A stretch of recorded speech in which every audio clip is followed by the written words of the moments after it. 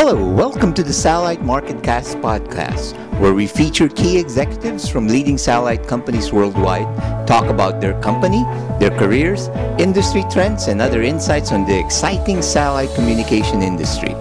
I'm your host, Virgil Labrador, Editor-in-Chief of Satellite Markets and Research, inviting you to another informative podcast with our featured guest today. Hello, everybody. Welcome to this edition of the Satellite Marketcast podcast. It's a special edition for the Asia Satellite Business Week, which is coming soon from June 1st to the 3rd. We're talking to some of the key speakers in that conference. And it's going to be a 3-day conference. It's part of what used to be called Communic Asia. It's now ATXSG, which it stands for something IT in Singapore. But there's a specific section called the Satellite Asia section. And I'm really looking forward to this one. I actually started my career in Singapore in the teleport part of the business. And I've been attending Communic Asia for many years. And they haven't held it since 2019, 3 years. And our guest today is one of the speakers at that conference, as I mentioned. His name is Christian Paturo. He's the CEO of Cacific. So it's a very well-known in the region, satellite operator. They're one of the largest providers of Ka band services in the region. So here to talk about, give us a brief of his the talk at the Asia Business Satellite Week. This is Christian. Christian, welcome to this podcast. Thank you, Virgil. Thank you for welcoming me and giving me a chance of talking a little bit about the business.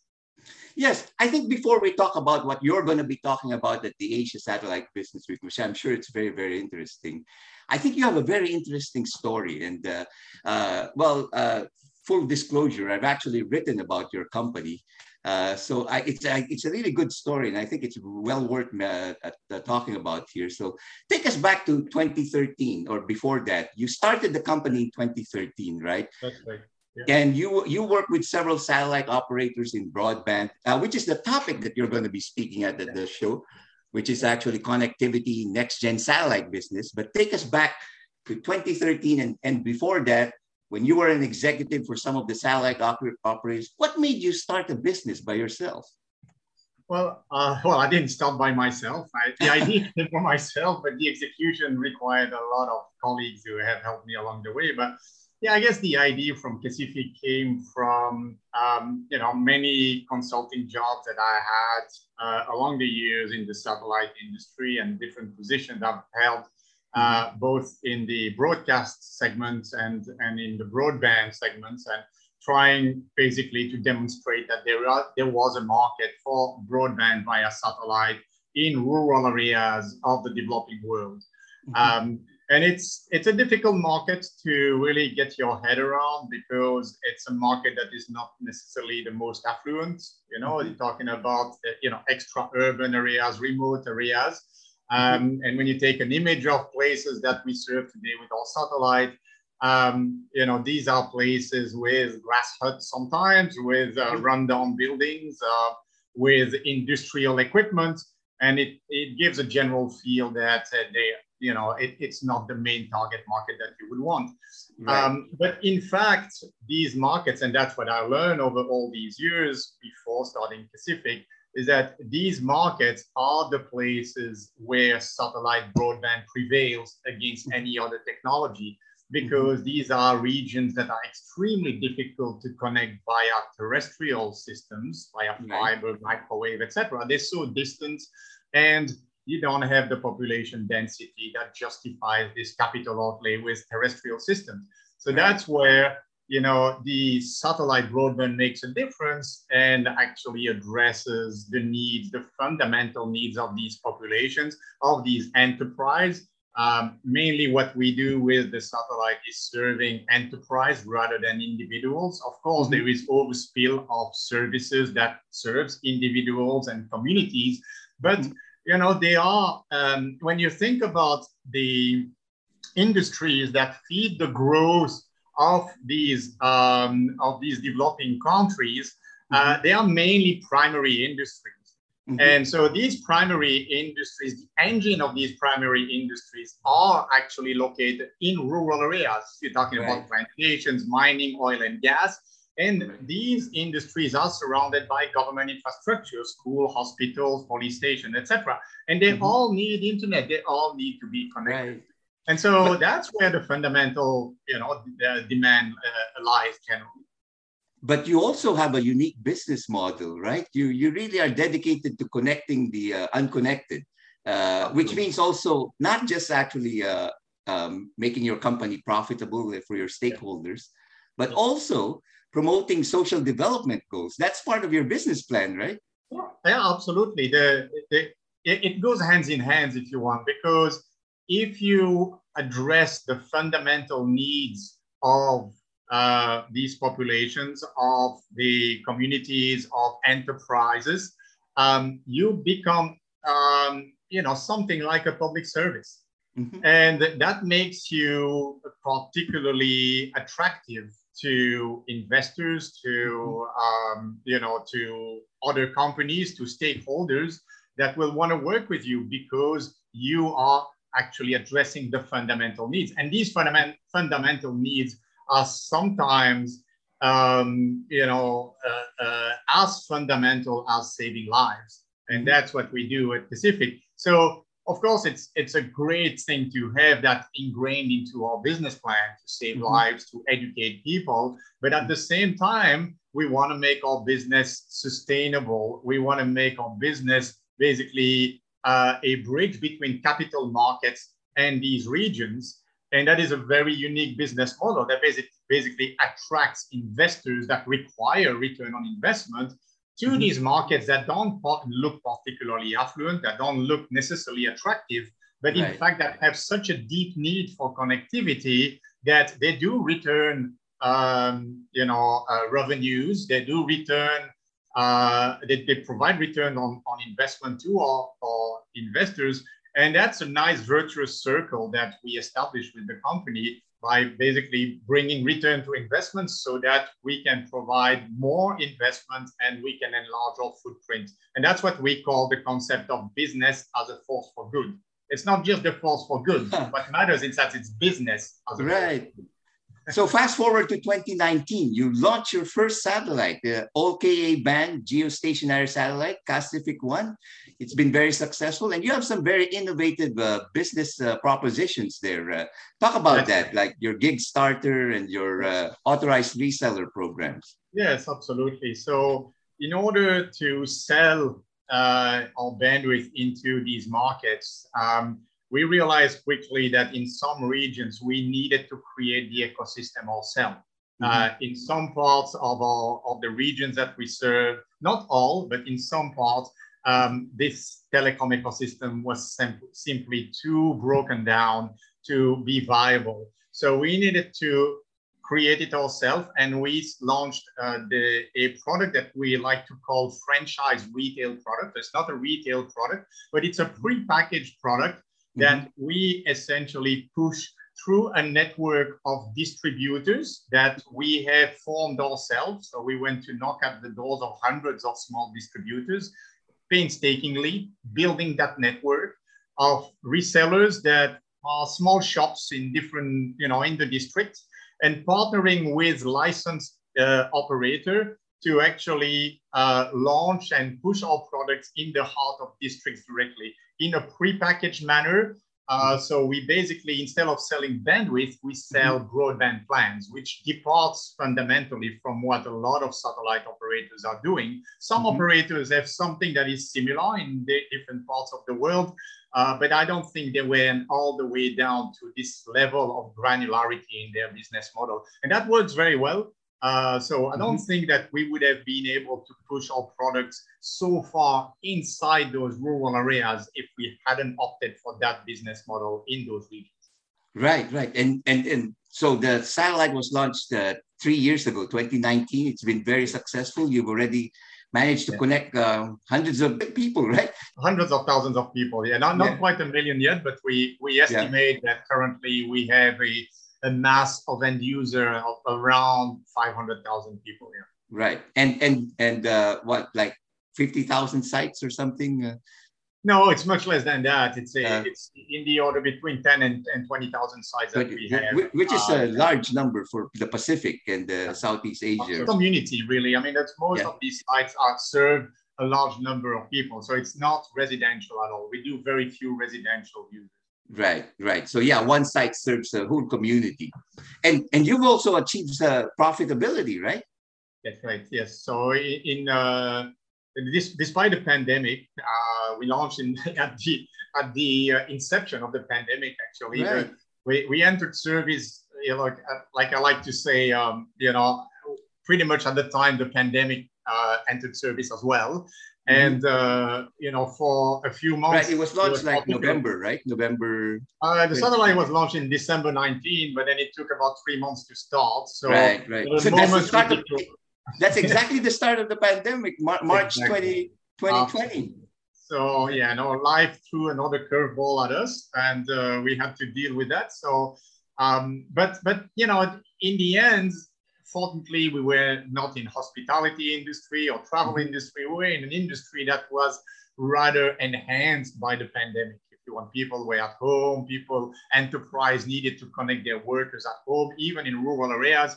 And so that's where we actually, benefited from these fundamentals. However, there was stickiness, significant stickiness that were also thrown at us with the lockup. Right now, a lot of regions were kind of locked down, and we couldn't install our equipment.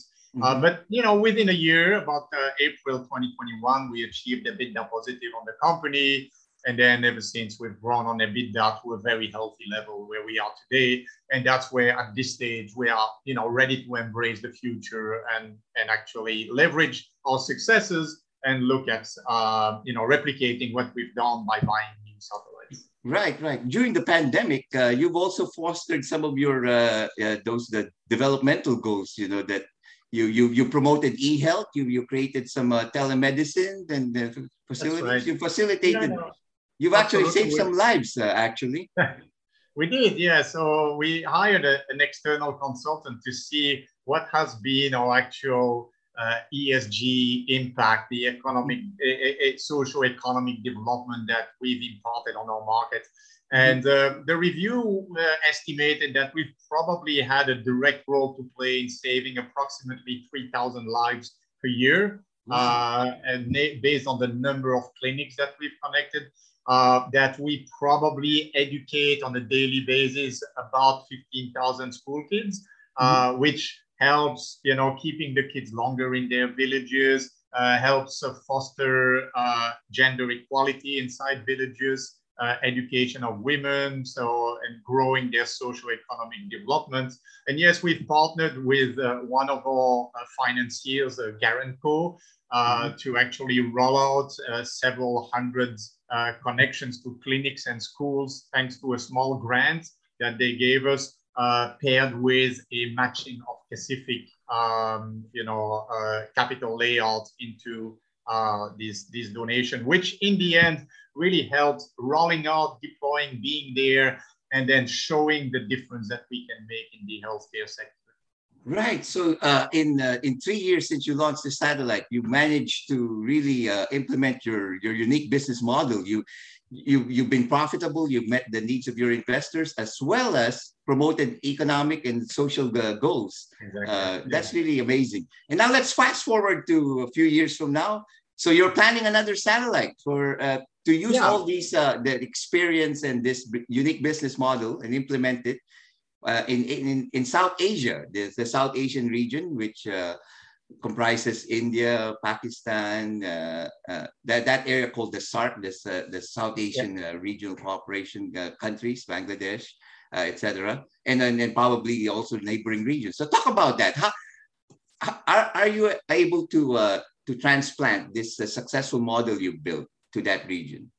Yes, no, I'm always of the opinion that people consuming the internet, despite their cultural differences, all are humans and have similar human needs of connectivity.